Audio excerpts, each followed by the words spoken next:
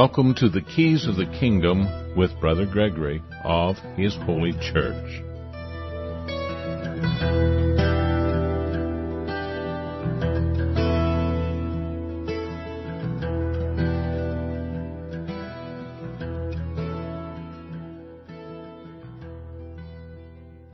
Well, welcome to Keys of the Kingdom. I'm Brother Gregory, and again, we're going to be talking about the Kingdom of God, and we're in Exodus. And this morning's show was, we actually covered 2 chapters, which is, I guess, 25, 26. And I'm actually going to skip rather quickly through these other chapters. 25 is this making of the tabernacle and the making of the ark, and we gave you little tidbits about that, but mostly what we want to do is keep on track with the message of Moses rather than go into the construction of all these different things. The tabernacle had all these curtains to it, and some people find it rather monotonous to go, like, what does all this mean? And I was saying that all of it does have a certain amount of symbolism in it, and that they're trying to give a message, but they're also creating this kind of rituals and ceremonies of a tabernacle. Now, everybody can't get in the tabernacle. It's not a big meeting hall. They're not going to have a big sing fest in there. It contains the Holy of Holies, and there's some other priests in there, and there's a whole courtyard around it, and you have to, the most critical thing, it's really difficult to understand what they're all doing. You got thousands of people that are involved with this tabernacle. Now, they're organized in the tens, hundreds, and thousands. They did this just to get out of Egypt and to travel and to keep track of one another. You know, thousands of people going across the desert, down wadis, bringing sheep and cattle. And there's all kinds of logistical problems. You got to find feed for these animals. People are moving about. There's the danger of other people coming after you, both the Egyptians, and then when they get across the Gulf of Aqaba, you've got, Amalekites and all these different people. Now they see thousands and thousands of people in a big crowd. They may not want to attack them unless they get real organized themselves. But people have to have, their sheep have to eat. We talk about people having to drink water and all this stuff, but they're bringing flocks and cattle with them. They have to have grass to eat, feed to eat. They cannot just eat rocks and dirt. So there's this area may be much drier now than it was then. And of course we know that vast amounts of water showed up at different times, which could irrigate fields. In a very short period of time, you put water on the desert, all kinds of grass could grow up because the seeds can lay dormant for a long time when you have these places with intermittent rain.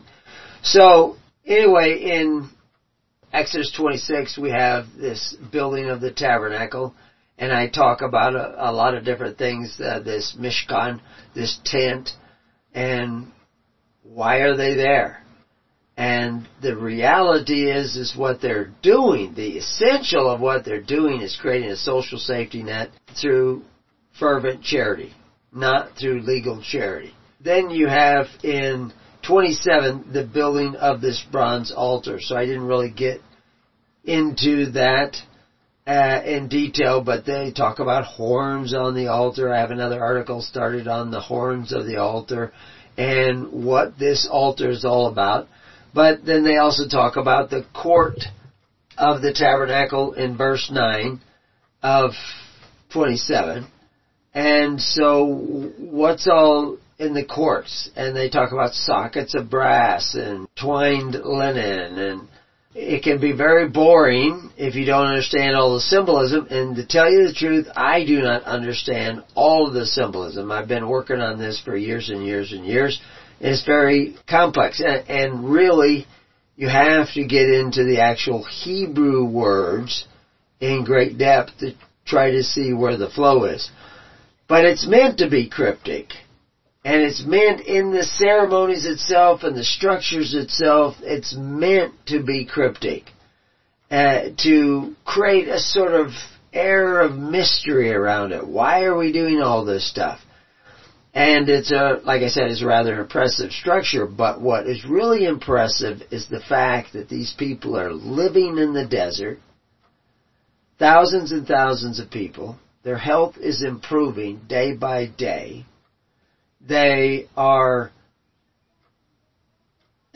flourishing. They're having children. They're surviving. There will be some difficulties as they go along the way, and of course there will be some organized military that attacks them and thinks that they can succeed in destroying them and rob them. They do see some of their gold, some of their bronze. Of course, the average guy coming, he can't tour the tabernacle to see what's in there. They don't have the golden statue yet. They haven't dealt with that, which is maybe what we're going to be talking about in this program. But I'm skipping through a lot of these. I have footnotes on the pages that talk about some of the important things, and I will be updating those footnotes. Overall, Exodus is about redemption. And that's a critical thing to understand. Now, we all supposedly are redeemed by Christ, but of course we know if we don't do the will of the Father, then we may be just those guys who say, Lord, Lord, but are actually workers of iniquity. So we have to be doing the will of the Father. You're not just saved by the blood because you said some magic words. It's not about witchcraft. But redemption, and you know, we talk about it in Luke 1:68, blessed be the Lord God of Israel, for he hath visited and redeemed his people. Well, they were redeemed from Egypt. That's a well-known concept in this idea of redemption, is to set the captive free. And, you know, we actually have articles on what I've referred to as UCC redemption. And I don't advocate these things where people think that they can break the bonds of the elements of the world. They realize that they're back in the bondage of Egypt. They realize they're back in the bondage of some government, whether they're in Australia or England and everything, and they owe more of their labor to the governments they live under than they did under the government of Pharaoh. And of course they are casting out their young, they're committing abortions, their families are in disarray. There's half of the marriages end up in divorce. Narcissism is rampant as you want to talk about pandemics. Narcissism and psychosis are pandemic, and they're considered to be normal. But, you know, I found a quote in a pictorial Bible, Zandervan's pictorial encyclopedia. They said, redemption is the deliverance from a power of an alien dominion and the enjoyment of the resulting freedom. It involves the idea of restoration to one who possesses a more fundamental right or interest. And the best example of redemption in the Old Testament was the deliverance of the children of Israel from bondage, from the dominion of the alien power of Egypt. And of course they went into bondage because they didn't have a social safety net. They didn't have a social safety net because they cast their own brother into bondage, and so therefore he didn't tell them that the famine was coming, and they didn't prepare for the famine, and so they ended up going into bondage. Now, I don't know if people could have... Well, I do know that people like Calvin Coolidge said that the United States was headed for economic crash, and other people were warning us. They were warning us way back before Mendel House was creating the Federal Reserve with the other guys, you know, at Jekyll Island and all that stuff. Federal Reserve is a disastrous departure from the ways of Moses and the ways of Jesus Christ. It's a centralized treasury, has everything of value, and you get stuff that has no value. I mean, Federal Reserve notes have no value. You know where I heard that? From the Federal Reserve. Actually, when I was, it was over 50 years ago, half a century ago, My best friend's father worked at the Federal Reserve in San Francisco. And I was schooled on a lot of stuff. I had no idea of its significance at that time.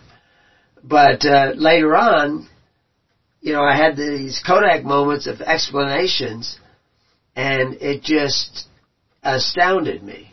I remember the first time I met his father. He was sitting in a chair. His wife was sitting in a chair. There was a little light on in the house. And they were just sitting there. And they didn't move. They didn't get up. It was just absolutely quiet. It was like the guy knew more about the world than almost anybody else. But his son was way more talkative than him. And I would get lots and lots of gems from his son. I still remember his name. And I've often wondered, he's got to be my age, an old guy somewhere. I mean, he was wealthy. The boy, on his own, was wealthy when I knew him. And I was a sophomore in high school at the time. And so what is the deal? How did he get wealthy? Well, his dad worked for the Federal Reserve. He knew how things worked. He knew what was going to happen in the future. He knew what the value of things and how the value of things would change. And because this is way back in the 60s, early 60s. And if I could put the pieces of the puzzle together back then, I might be wealthy today. But that might be a bad thing if I was wealthy today by the same methods in which he was using. But and I don't know that he's still wealthy. He might have got married a couple of times and his wives took all this money. But redemption from a foreign power that owns you, that you're a merchandise to, that owns 10%, 20%, 30% of your labor. They own it. And you're collateral for their debt, and their debt is skyrocketing faster than you can count. And you might want to be redeemed of that. And of course, Exodus is all about that redemption. It's not about building the tabernacle. They go in great detail about it. Not just building the tabernacle, but the priest's garments in Exodus 28.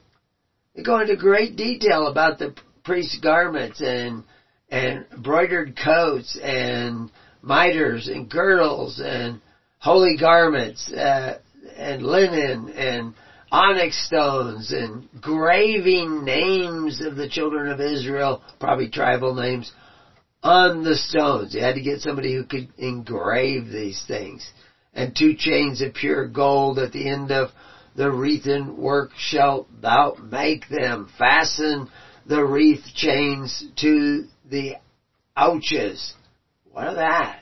What's that? The breastplates, the judgments with the cunning works.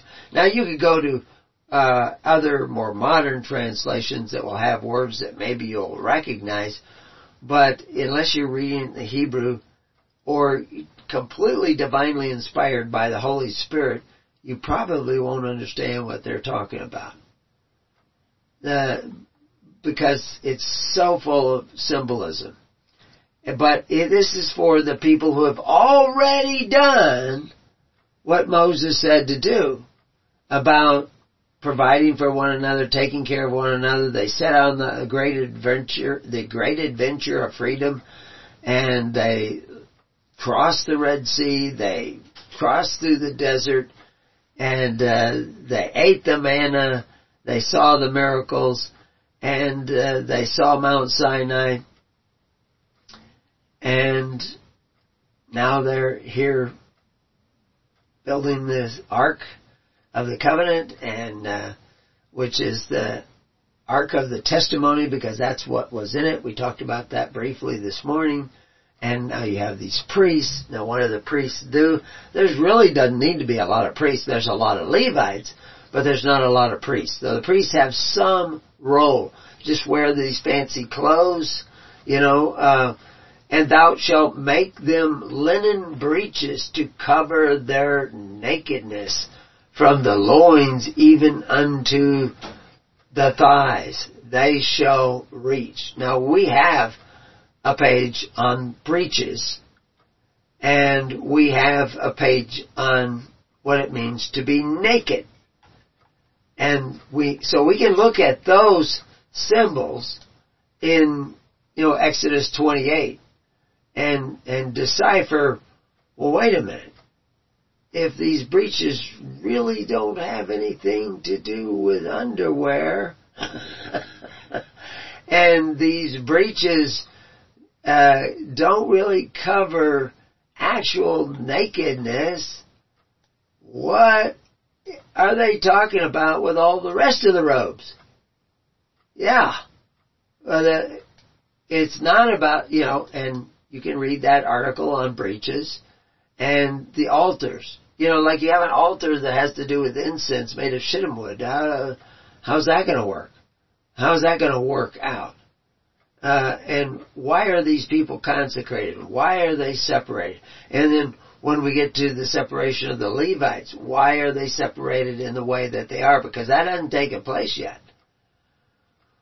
But we're seeing Aaron separated, and we're seeing these buildings, which are, they're rather impressive, but they're tiny compared to the thousands of people that are a part of this system of Exodus, coming out of this bondage, and then now establishing a system of government that ends up involving something to do with these big tabernacles and sewing breeches for the priests so that we don't see their nakedness. Really? Really? Is that what it's about? In our article on breeches, we see it in Exodus 28:42, where they talk about the breeches and sewing these breeches. It's the word shows up about 5 times. Miknak is what it is, and of course that was with the priests, and then eventually it's with the Levites. But nakedness has to do with no authority. That's really important for us to understand, that the nakedness has to do with no authority. Because the priest doesn't really have authority. He's not like Pharaoh. He's not a king. He's not, not going to take the people and draft them. He's not going to tax them. Now, there is a small tax that we are going to mention, but there's a small head tax. But it's a tiny little amount. It's like a half a dime. And it's once a year. And it's really by family. And anybody can pay it for you. And it's basically a way of saying, I'm a part of what you're doing here. And of course, part of the rules are, if you're a part of what we're doing there, after the redemption of Moses, of the people by Moses from bondage, what you're doing there, you cannot go and do other people's things too. It has to be a clean break. And of course, when we see the redemption of the early Christians, when they made their clean break from the Corban of the Pharisees, and, Romans who became Christians made their clean break from the temples of Rome that you had to pay in. You had to go in and burn incense. And of course, where do you get the incense? It had to be special incense. So you buy the incense from them, then you go and burn it, and they get the money. So it's a guaranteed sell product. And then you had to give a donation. You could give a bigger donation, but there was minimum donations, and there were other taxes as well. But if you were a member, you had to go in there and recognize that Augustus Caesar was the Son of God. And of course, now you're saying that you're going to follow Jesus.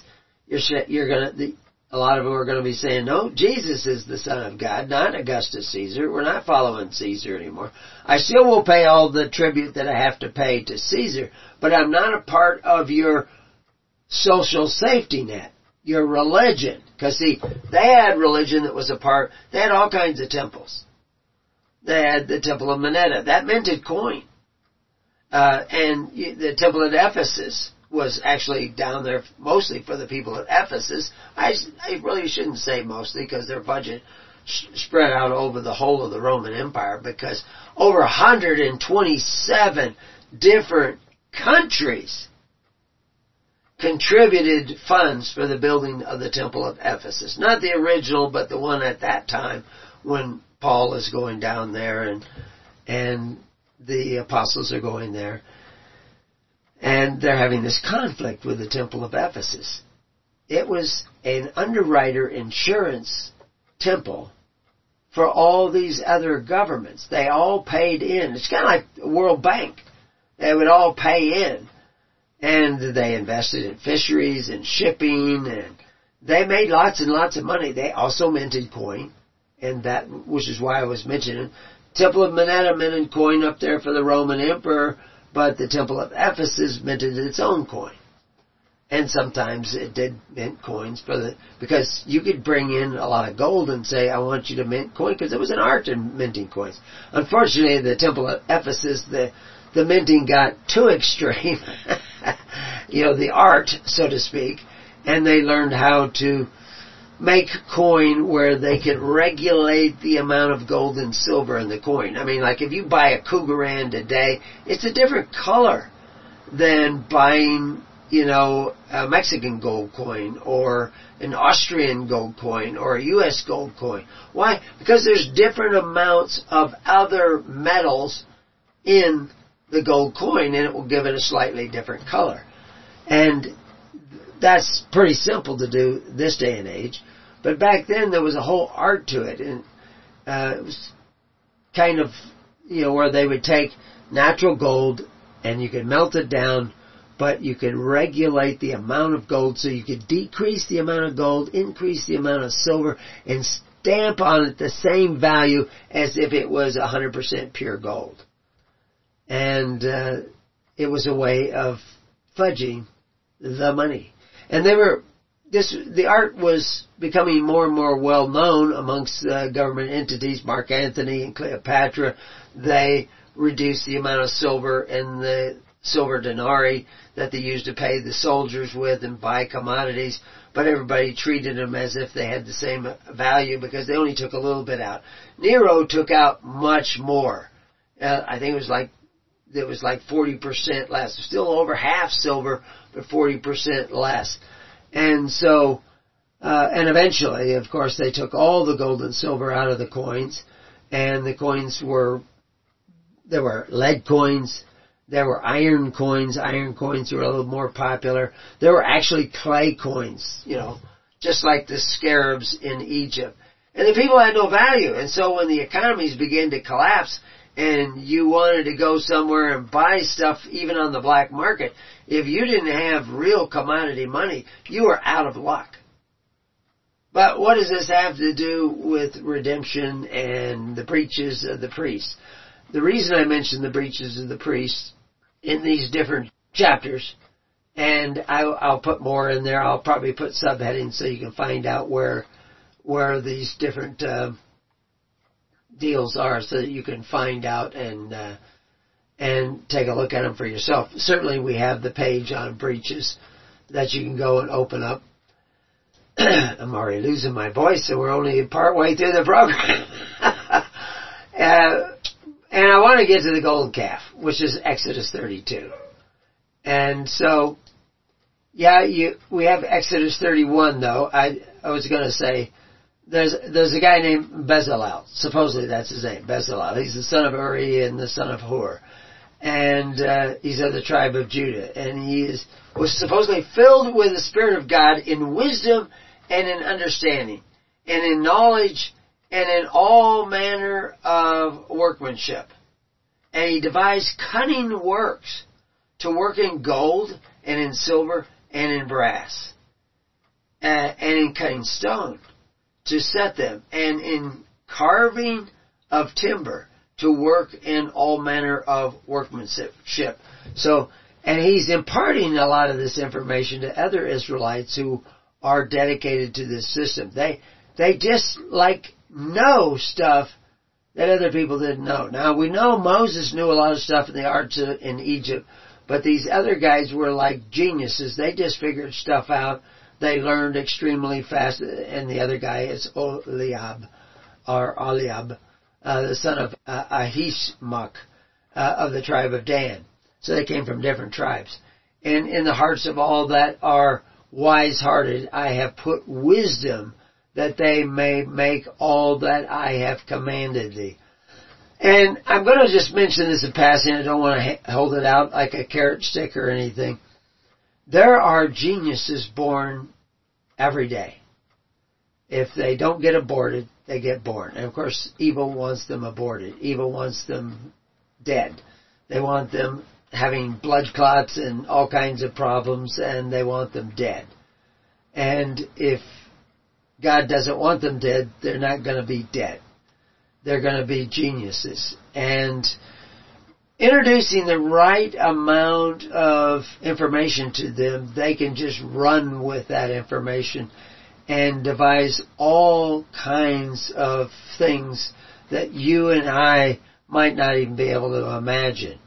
But they have to be instilled with the Holy Spirit to have this extra amount of genius. So I'm not going to dwell on this, but that's a real thing. And that's going to, it's already taking place in places outside of our network. But in one day it could start coming into our network, which isn't our network, but the network of God. And because what we're trying to do is show you how to create the same network that Moses was creating. And some people were excluded from some knowledge. And some people were included. We see that right away at the beginning. But how you get more included is you become more a servant. This has always been a problem.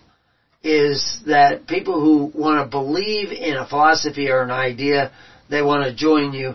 They say they're 100% in agreement, but they're not really in agreement with the Holy Spirit. They're in agreement with the intellectual ideas, which is partly why I've kind of skipped over 26, 27, 28, 29, and 30, and not gone into great details with them, and even 31. I don't even have footnotes on 31. It's pretty short. It's only 18 verses. But probably the critical thing is that there are these geniuses that will be born in the kingdom who will guide people through, because they will be also men of service. And they will guide people through and give people information. The problem isn't technology. The problem is selfishness. It isn't technology. Nothing wrong with technology. You can often become dependent upon technology if the workers of iniquity control your technology.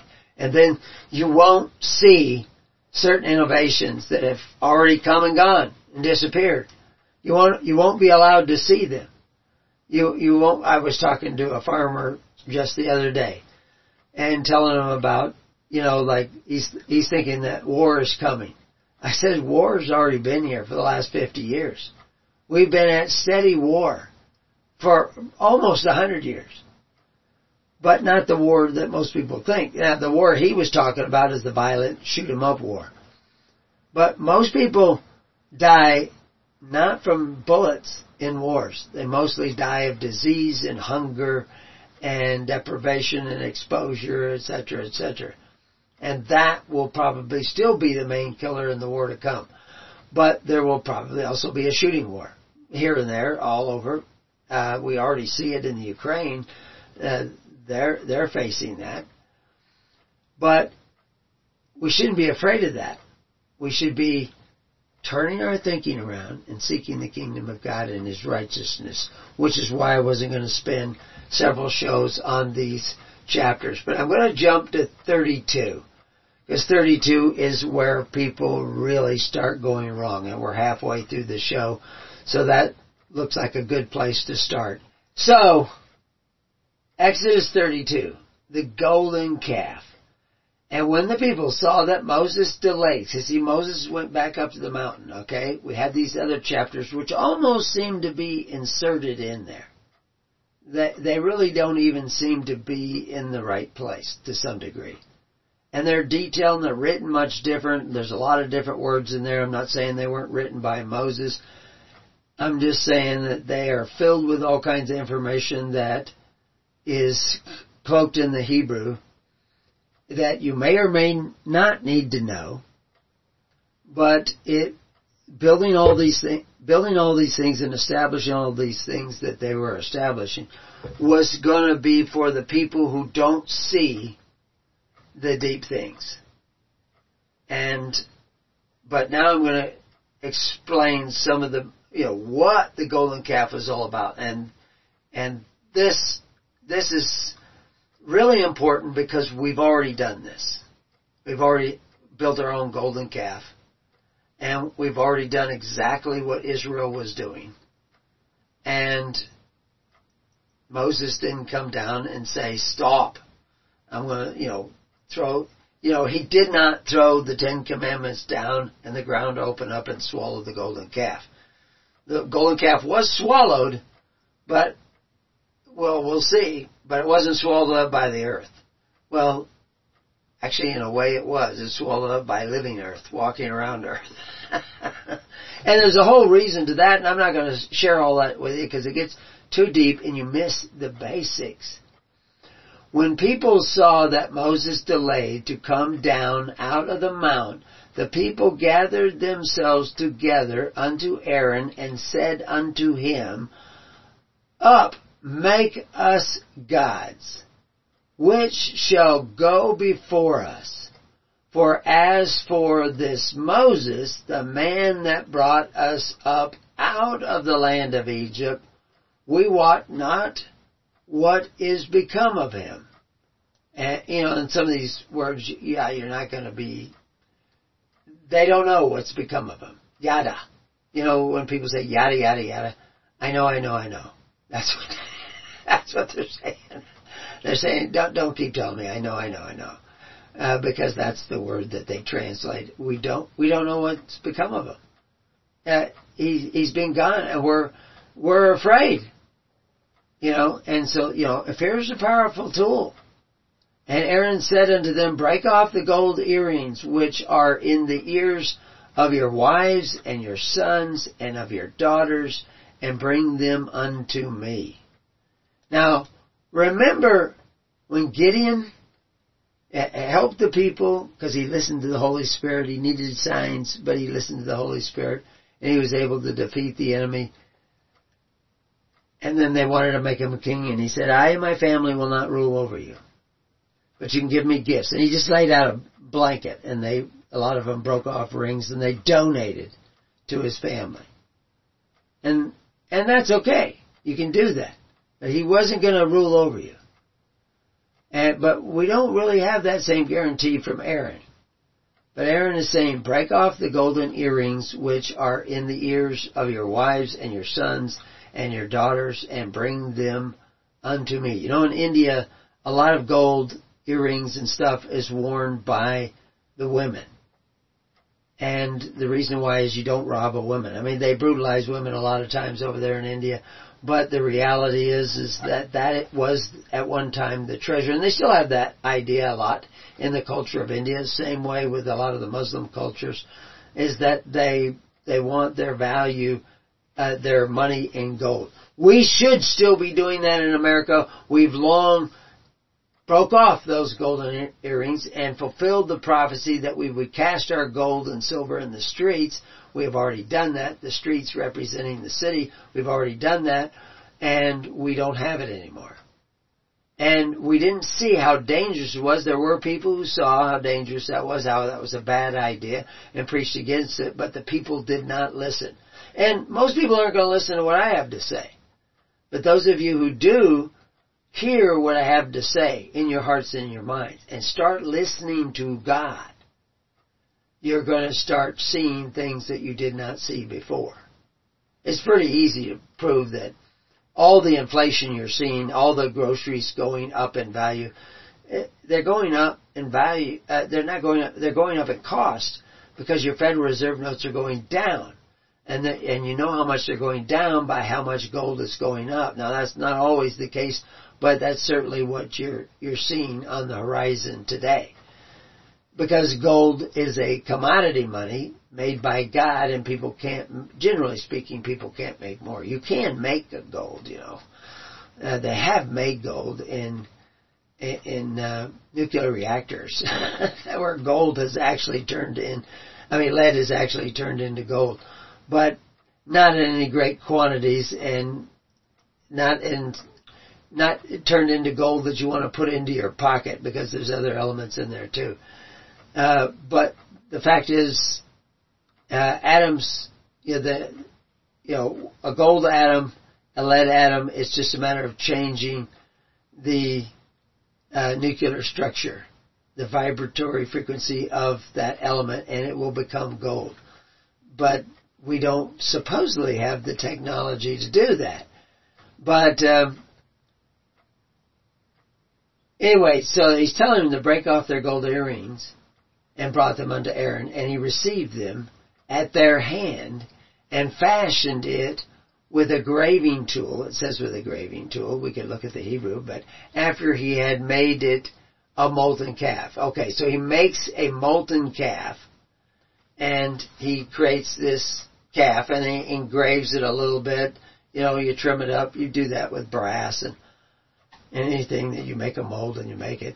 But you can add to the golden calf now by making gold leaf and pounding it into the golden calf, and the golden calf can become bigger and bigger. The rock drawings we see of the golden calf or ox that we see on the rocks there, where they think this all took place. Some people think it all took place. Very long back ox, and one of the reasons why is that as you add to it, the proportions will become more natural. But when they make it so that they can add more and more to it with this gold leaf. You just pound it on, and it becomes literally fused on there. But these have to do with the arts of the temple. So with a graving tool, after he had made the molten calf, and they said, "These be thy gods, O Israel, which brought thee up out of the land of Egypt." And when Aaron saw it, he built an altar before it, and Aaron made a proclamation and said, "Tomorrow is a feast to the Lord." So they're still having a feast to Yahweh, but they've made this golden calf, and it is now going to rule over the hearts of the people. Now, how does it do that? How does this, God's Elohim, it means ruling judge. So how in the world is this dead golden calf going to rule over the people as a god? How does that even work? How can we even imagine that? What are they really talking about when they make the statements like this in the biblical text? That this is a god, which we see in this verse 4. Well, it's because, why are they afraid? They don't have Moses. He's not going to hold up his staff. He's defended them by raising his staff. They were successful in battle. He's not there. They put a lot of faith in him. They're starting to learn. They've now taken over the judiciary through their courts of tens, hundreds, and thousands. And they're now supposed to make these decisions, and Moses has written up these judgments to give them a jump start on creating the stare decisis of their court system, they are now going to attend to the weightier matters of law, judgment, mercy, and faith. But they were still very dependent upon this charismatic figure of Moses to give them a sense of security. Just like people do with Trump. If we like Trump, he will save us. He will clean out the swamp. No, he's not going to do that. He isn't able to do that. It would take, Christ wouldn't even come to do that. Christ came to do is show you another way. He's not going to fix up the way you screwed up. He's going to show you another way. And it is interesting that normally Elohim is your gods. It is God, or God, or both are translated from the word Elohim. But the word that we actually see in the text is very much like Elohim. It's Eloheka in the Kaf, which is saying that this God has authority over us. Well, wait a minute. It's a molten calf. How does it have authority over you? It's your wealth. It's the gold you had in your pocket is now in the golden calf. And now if you leave, you can't carry that golden calf off by yourself. And if there's guys attacking you, you won't be able to carry it off either.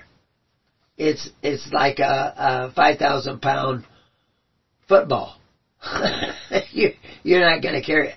So if you're attacked, you have to stay there and defend the golden calf or leave broke.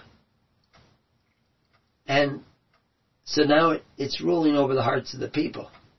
It wasn't going to be love ruling over the hearts of the people. You were going to stay because, these are your buddies. These are the people you care about. These are your comrades that have helped you through thick and thin. You're going to stay because your gold is in the golden calf. You're going to defend it against all comers. That's not what Moses wants. That's not what God wants. He wants you to be bound by the social bonds of love. But people aren't bound by the social bonds of love. They have other bindings.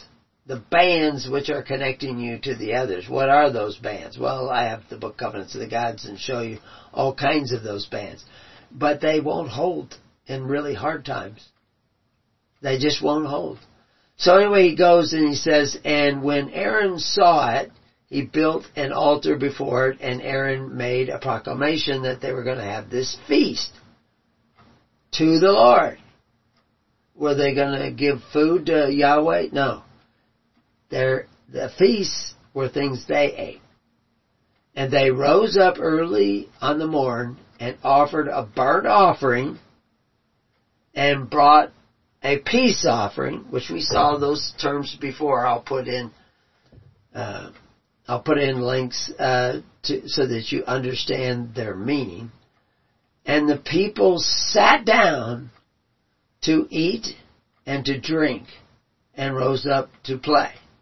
Now, of course, it wasn't like the movie Moses. I don't expect it to be. But they now aren't tending to business because they are bound by the central treasury, this reserve fund. And that's what the golden calf was. It was a reserve fund. Many of the city-states had these. So in verse 7 we see, and the Lord said unto Moses, so this is the Yahweh they're supposedly having the feast to, Moses, go get thee down, for thy people which thou broughtest out of the land of Egypt have corrupted themselves. They corrupted themselves when they created what is known as a common purse, or as Proverbs refers to as one purse. What we could, this economy where you don't have individual purses, you have one purse. You've centralized the treasury of Israel in the macro. But Moses wanted it, and God wanted it, and Yahweh wanted it in the micro. That the treasury is in your purse. It's harder to steal. But you now will have the choice to sacrifice or not. To sacrifice to this minister, this Levite, this priest, or not. And you will sacrifice because he's doing a good job tending to the weightier matters of law, judgment, mercy, and faith. You don't have to do that anymore. You can just get up and play because everybody's bound together because your wealth is all in this reserve fund. They have turned aside quickly out of the way. This is not the way to take your gold out of your pocket and put it in a central treasury. That is not the way. And it will lead to all kinds of problems. And we've written all kinds of articles showing you what kind of problems they lead to. Moses is going to tell them as well. But then you have to kind of read the metaphors in order to know. Which I commanded them. They've gone out of the way which I commanded them. So, what way were they going? Think about their motivation to create this statue of gold and how did it corrupt the people. It made the people loyal to the statue of gold, but not to each other.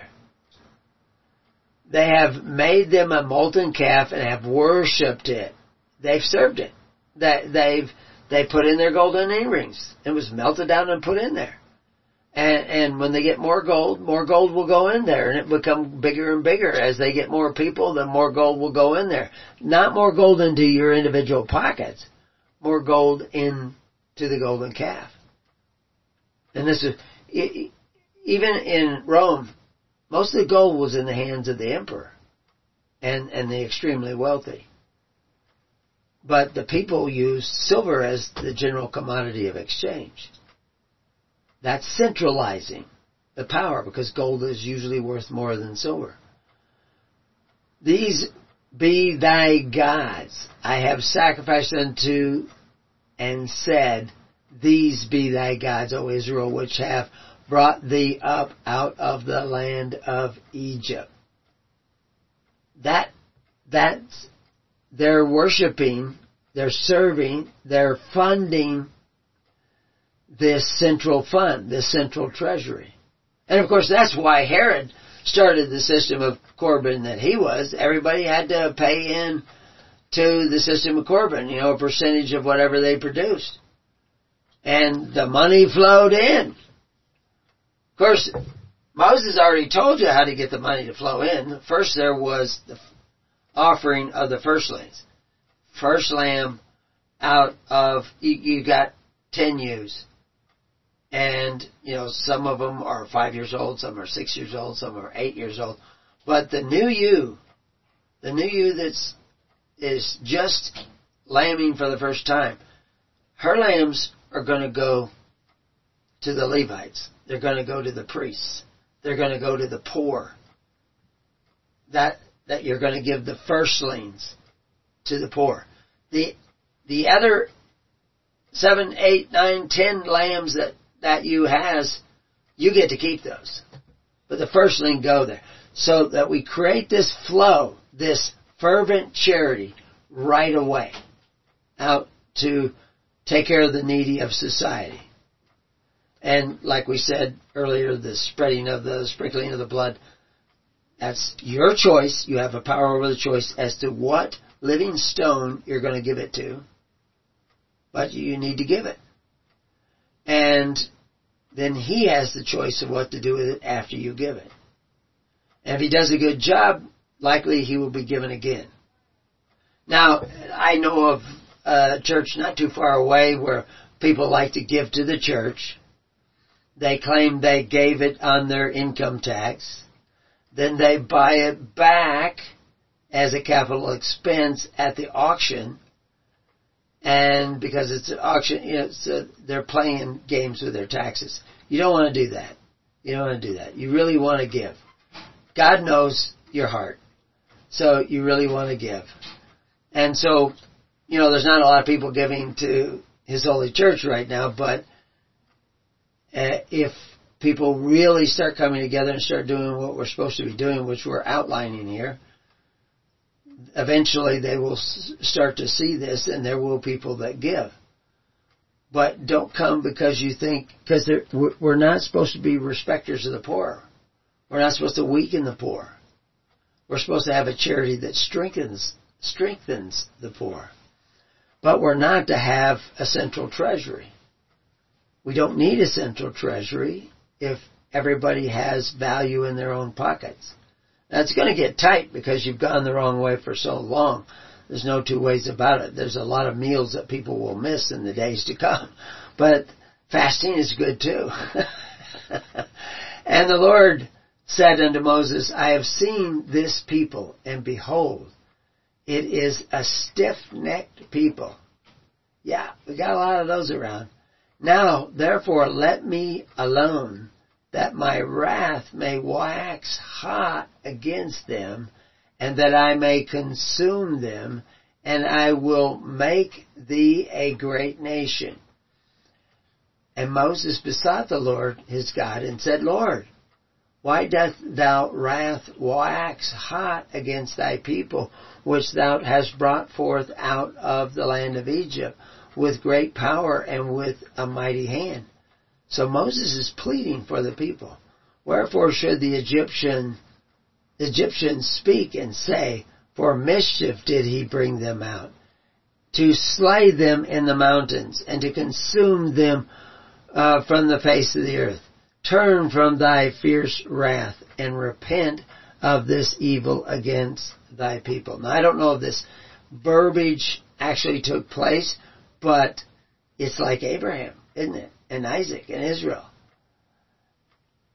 Remember Abraham, Isaac, and Israel, thy servants, to whom thou swearest by thine own self, and saidst unto them, I will multiply your seed as the stars of the heaven, and all this land that I have spoken of will I give unto you, unto your seed, and they shall inherit it forever. Now, he's not talking about the land of Israel over there. He's actually talking about, because he just mentioned Abraham. And it's wherever the men of faith go. Remember, Abraham is the man of faith. Don't limit yourself. Everywhere you put your foot, if you really are serving God and not yourself, that shall be your land forever. And it says here, and the Lord repented of the evil which he thought to do unto his people. That statement needs a little unpacking, but we won't do that here. And Moses turned and went down from the mount, and the two tables, or tablets as we think of them, of the testimony were in his hands, and the tables were written on both their sides, on the one side and on the other were they written. And so in verse 16 he says, and the tablets, were the work of God, and the writing was in the writing of God, graven upon the tables. And when Joshua heard the noise of the people as they shouted, he said unto Moses, there is a noise of war in the camp. And so, what is he talking about? This war in the camp of hosts. Camp is, the word there that we see as camp is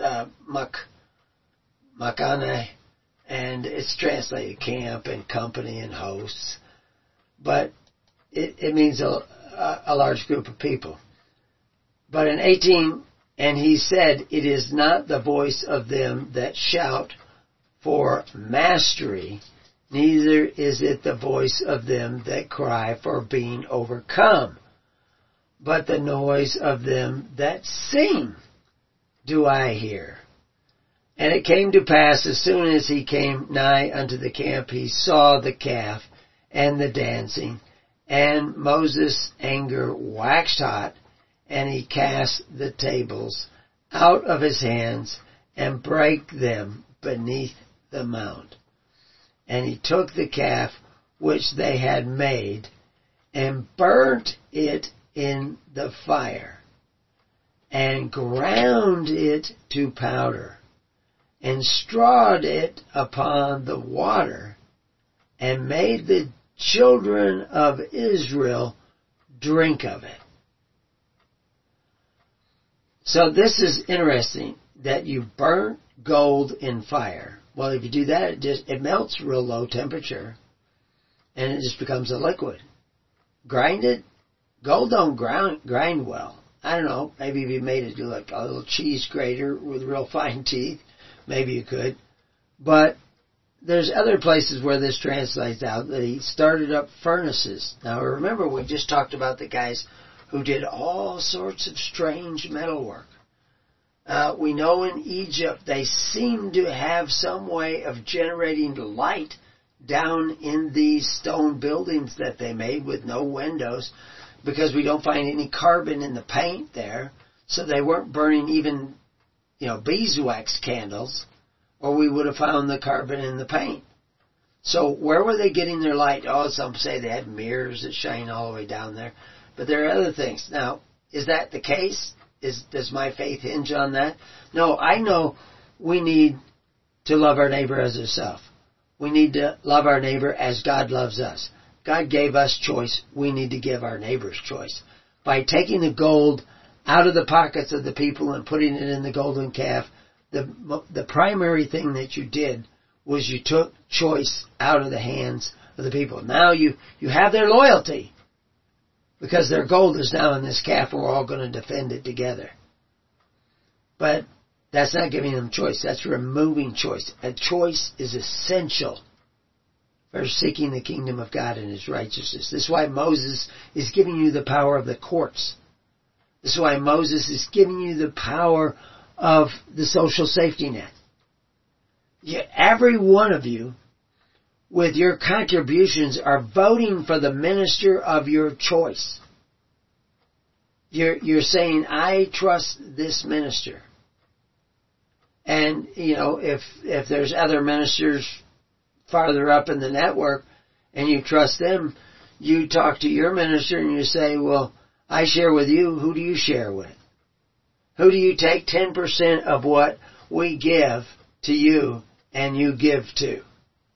Because he has that choice. We don't exercise authority one over the other. We don't go up by steps. We don't hew the stones of the altar that are in the altar with us. We don't control them. The one who has the choice and control is down there.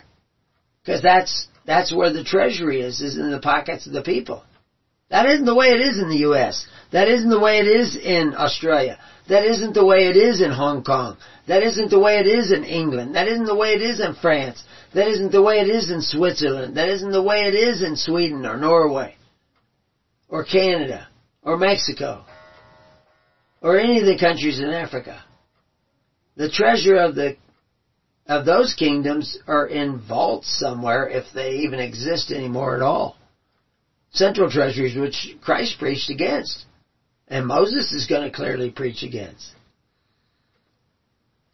But you've gone that way already, and now I come upon you and say, hey, you've been going the wrong way.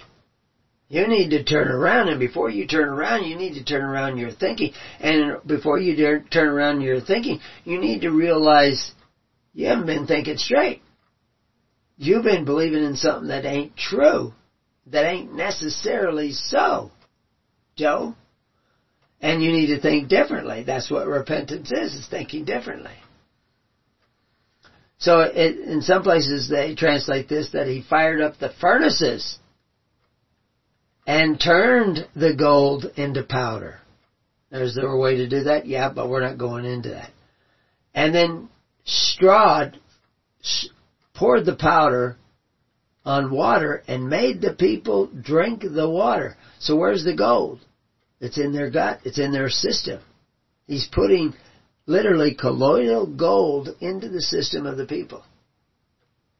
Now, am I advising you to drink colloidal gold? I don't.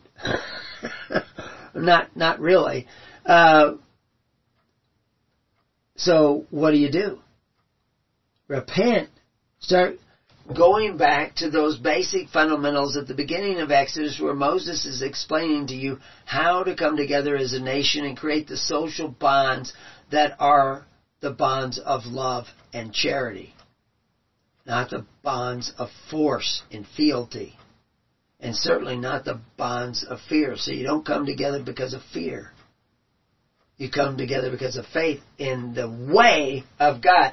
These guys didn't have the faith in the way of God. Americans didn't have faith in the way. Oh, they went to church. They did their singing. But that's not what it really is all about.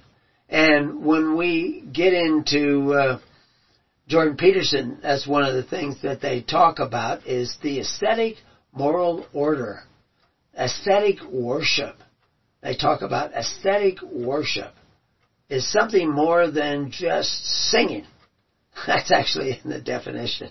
That it's not just singing. That it's about how God actually works. How did God actually work in the sea, the Red Sea and the Gulf of Aqaba, when the Egyptians decided, we're going to go kill Israelites. We're going to charge across here and kill Israelites. They judged it was okay to kill Israelites, and they themselves perished. Because they lived by the sword, they died by the sword. As they judged, so were they judged. That process speeds up in the presence of the Holy Spirit.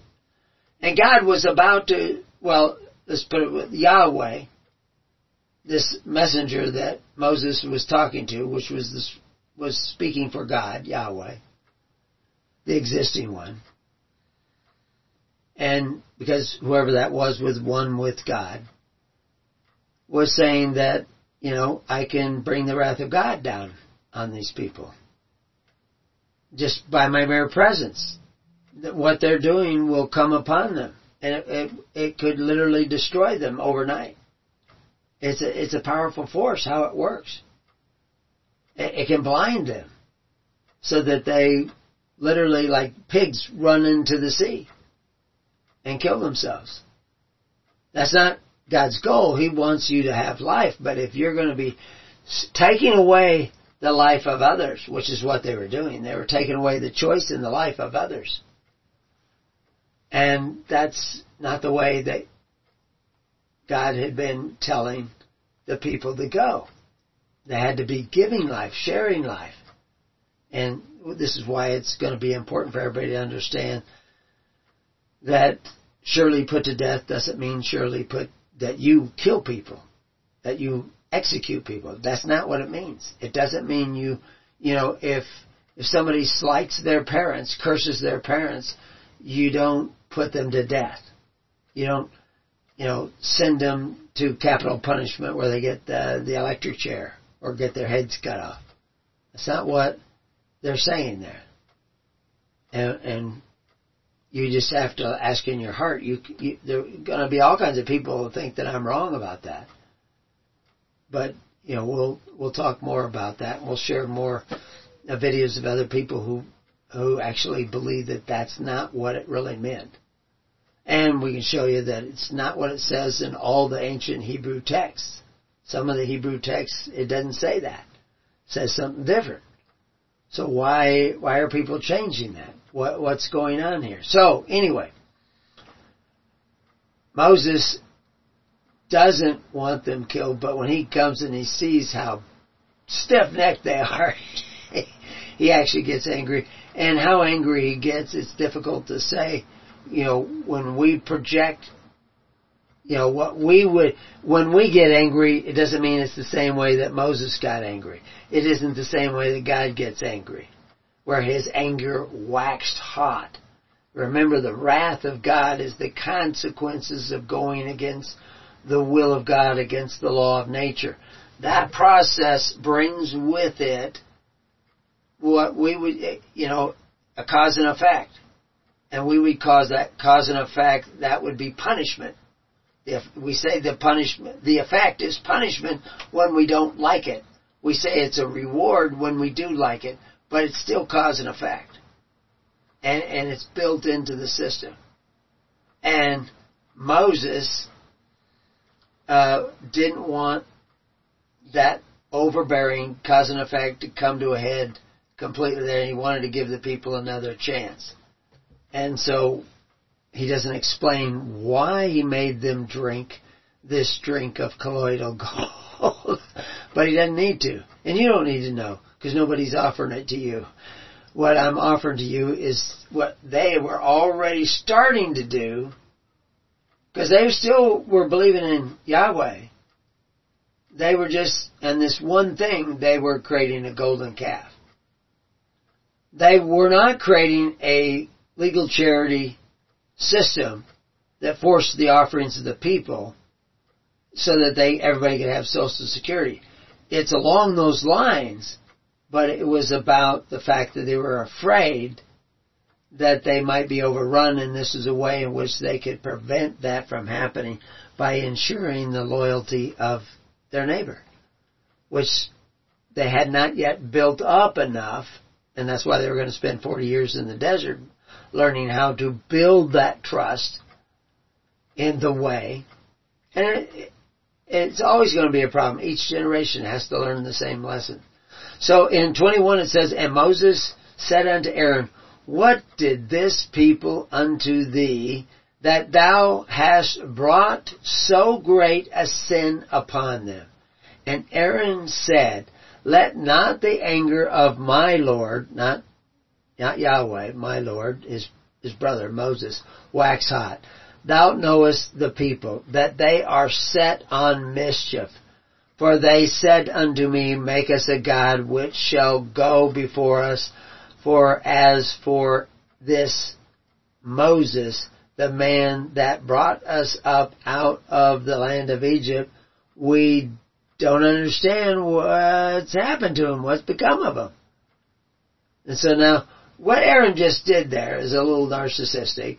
He didn't take full responsibility. He just blamed it on the people and on Moses. Don't get mad at me. It's not my fault. It's somebody else's fault. Not a good thing. So don't do like that.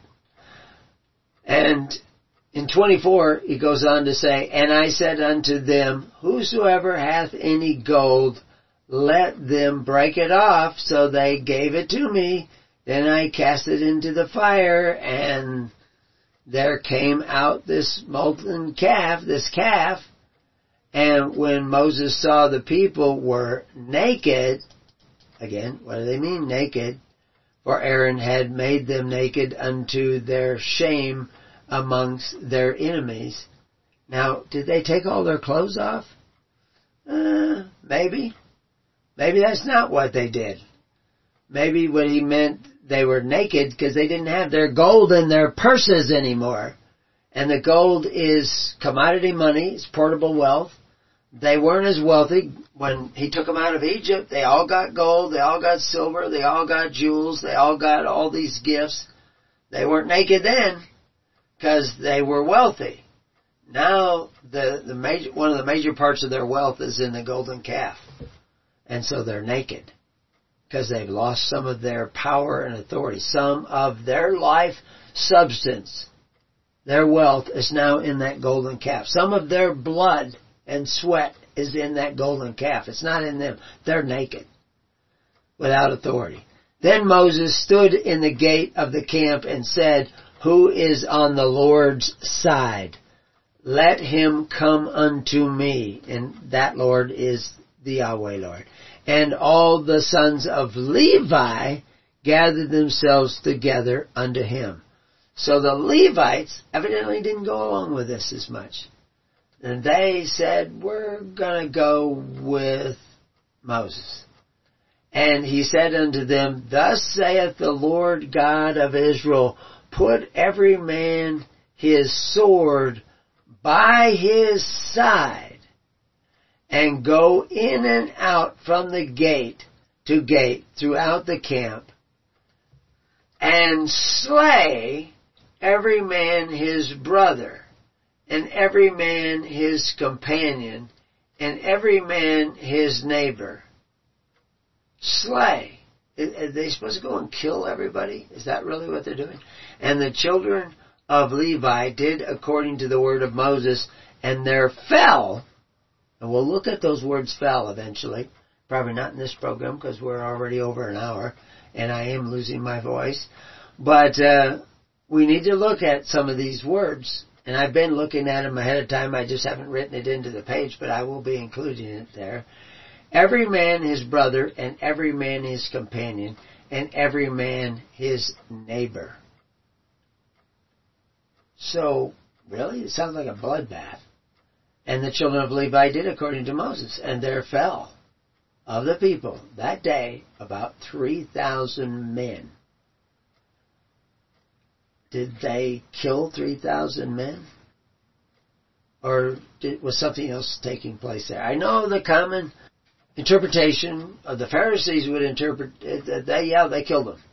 They took their swords and they went in there and they just slaughtered these people. Now, those guys got swords too. Are Levites getting slaughtered? Are they getting chopped up too? What's going on? Is this really a major battle? They're going in and out the gate. Why are they going in and out the gate? And how are they deciding? Because he just asked these guys, who is of the Lord? So are they going in there and saying, who is of the Lord? And this guy says, I'm with the golden calf. Well, you're out. You're out. And they're going in, they're going to take an account of the people. So, it's about, each one of them have to account for at least 10 people. Maybe 11 or 12 people. Because of the numbers. Levites are 1/12 of the tribes. And they're going to go in there and they're going to say, who's with the Lord? You're not with the Lord? You're out. You're out. You're out. You're out. You're out. You're out. You're out. You're out. And those who say, oh no, we're going to stay with Moses and you, because here's Moses now, and that was the whole reason why. And so they may say, no, we'll stay with you. But at least 3,000 were out. I don't think they died. I don't think, they slit their throats and stabbed them and had blood running all over. I think they were excluded. They were out. They fell out of favor with Moses. They weren't going to be a part of what they just had to leave the camp. They had to go away and don't come back. And Moses had said, consecrate yourselves today to the Lord, even every man upon his son and upon his brother, that he may bestow upon you a blessing this day. And it came to pass, this is another paragraph, at least according to their divisions, and it came to pass on the morrow that Moses said unto the people, ye have sinned a great sin, and now I will go up unto the Lord. Peradventure I shall make an atonement for your sin. And Moses returned unto the Lord and said, oh, this people have sinned a great sin and have made them gods of gold, to make the people loyalty, to buy their loyalty, to possess their loyalty in this god of gold that they serve by putting their gold, their blood, their sweat into this reserve fund to create loyalty amongst the people. And he was saying, okay, all you guys who want to do that, you're out. You don't get the gold, but you don't get to stay. You have to decide. You have to consecrate yourselves today to the Lord. And those of you who won't, leave. You're gone. You're out of here. You're fell. And like I said, we'll look at that word fell at another time. And Moses returned unto the Lord and said, oh, this people have sinned a great sin and have made them gods of gold. Yet now, if you will forgive their sin, and if not, blot me, blame me, I pray thee, out of thy book which thou hast written. And so he is really going down the line to care for these people. And this is to some degree the salvation of Moses. And this would be the salvation of all the people if they would care for their neighbor as much as Moses was caring for these people. Put himself on the line for these people. And the Lord said unto Moses, whosoever hath sinned against me, him will I blot out of my book. Therefore now go, lead the people unto the place of which I have spoken unto thee. Behold, my angel shall go before thee. Nevertheless, in the day when I visit, I will visit their sin upon them. So they're still going to have to pay for this. You don't get away with it. It will be visited on them. They will be tempted again. But that will be another day. And so 35, and the Lord plagued the people because they made the calf which Aaron made. So things got a little harder at times, and we'll look at that when those times come. But I just wanted you to understand that this golden calf, what was this, a superstition? Was this idolatry? What is idolatry? We know that in Colossians it tells us idolatry is covetousness, and covetousness is idolatry. So how were they being covetous? They wanted the loyalty of the people, and they thought the golden calf, the central bank, the reserve fund, because those who love gold will stay and fight to protect the golden calf. That's what they're doing.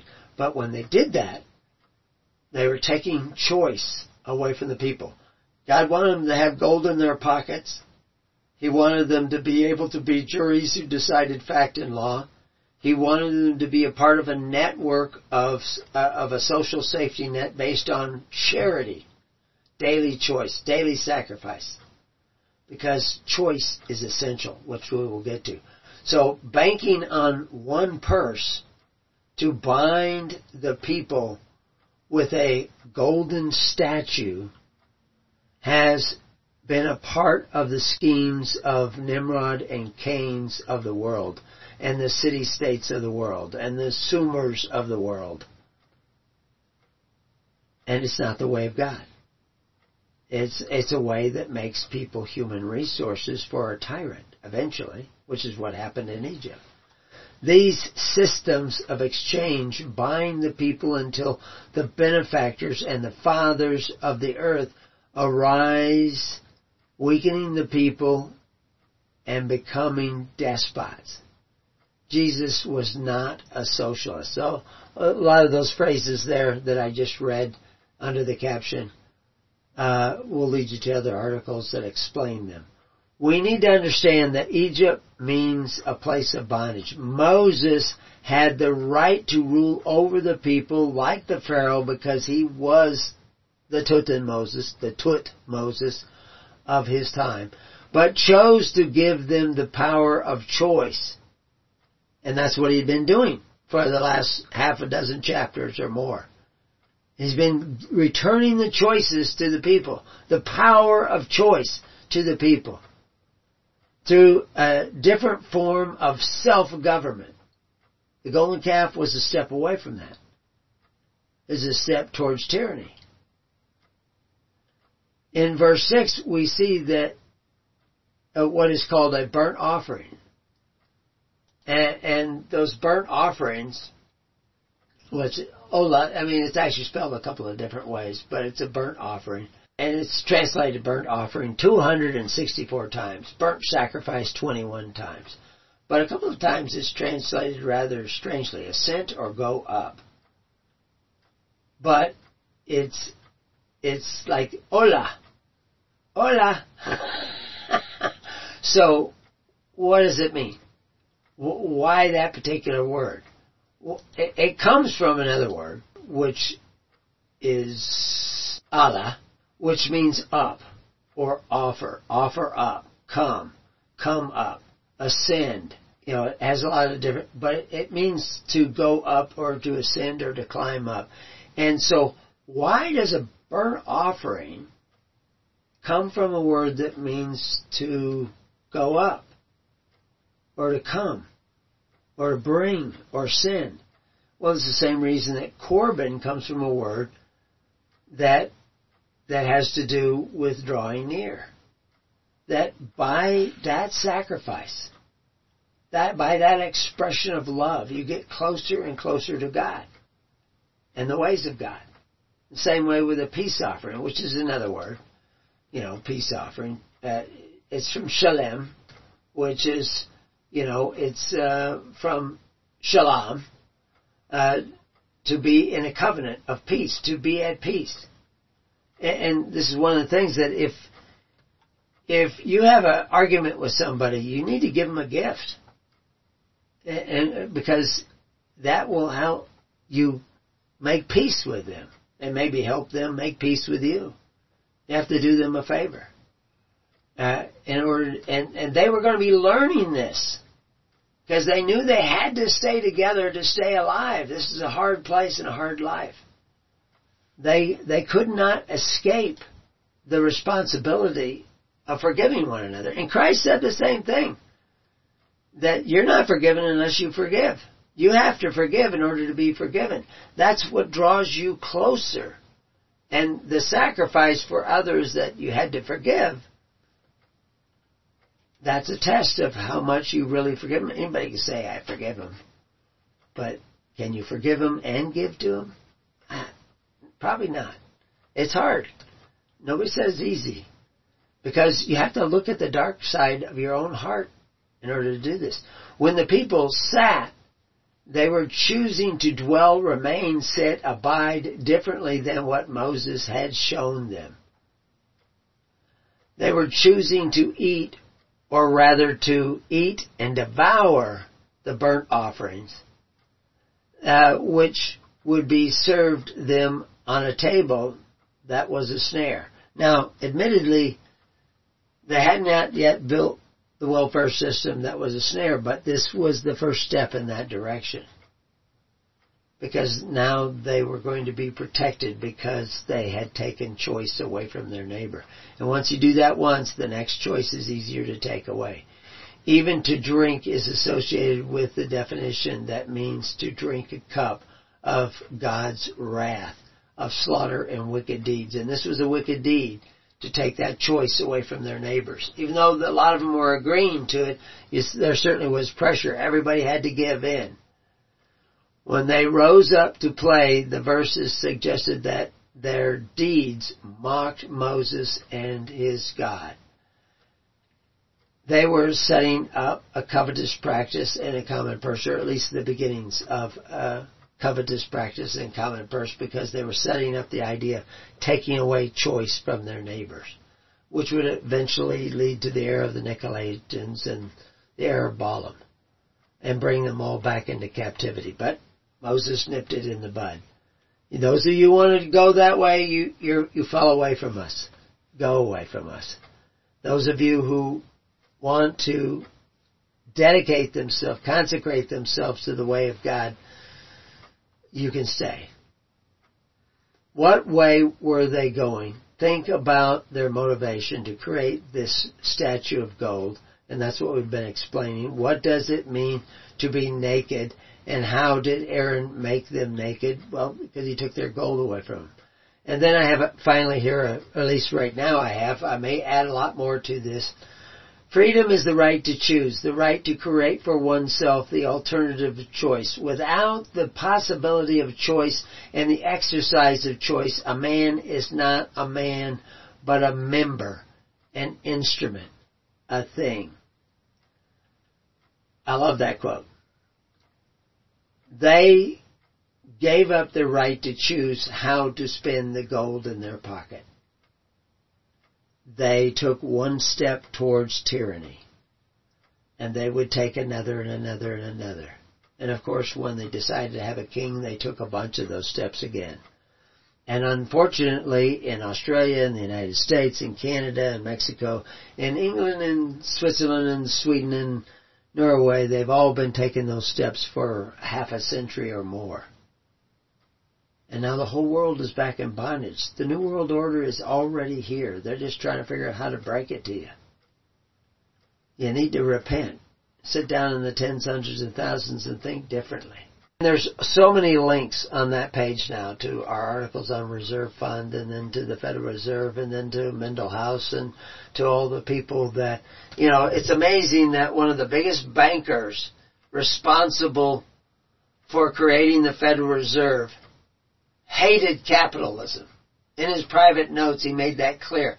He was a dyed-in-the-wool communist. He believed in communism. He believed in Karl Marx. This is one of the guys instrumental in creating the Federal Reserve. So you've been at war since 1913 against the communists. And you don't even know it. And that's the best kind of war. If you're going to wage a war, wage it so that nobody knows that they're at war. And then everybody will just, raise up in the morning and play. And they'll get nakeder and nakeder and nakeder. And then suddenly, all of a sudden they'll say, we're losing our rights. We're missing our rights. Our rights are going away. Well, you've been taking away the rights of your neighbor for over a half a century, almost a century. Well, actually you have been doing it for a century, just more and more in the last half century. So, as you judge, so shall you be judged. So it's a long road back. So count the costs. Put your hand to the plow and don't take it off. Until then, peace on your house, and may God be with you. God bless.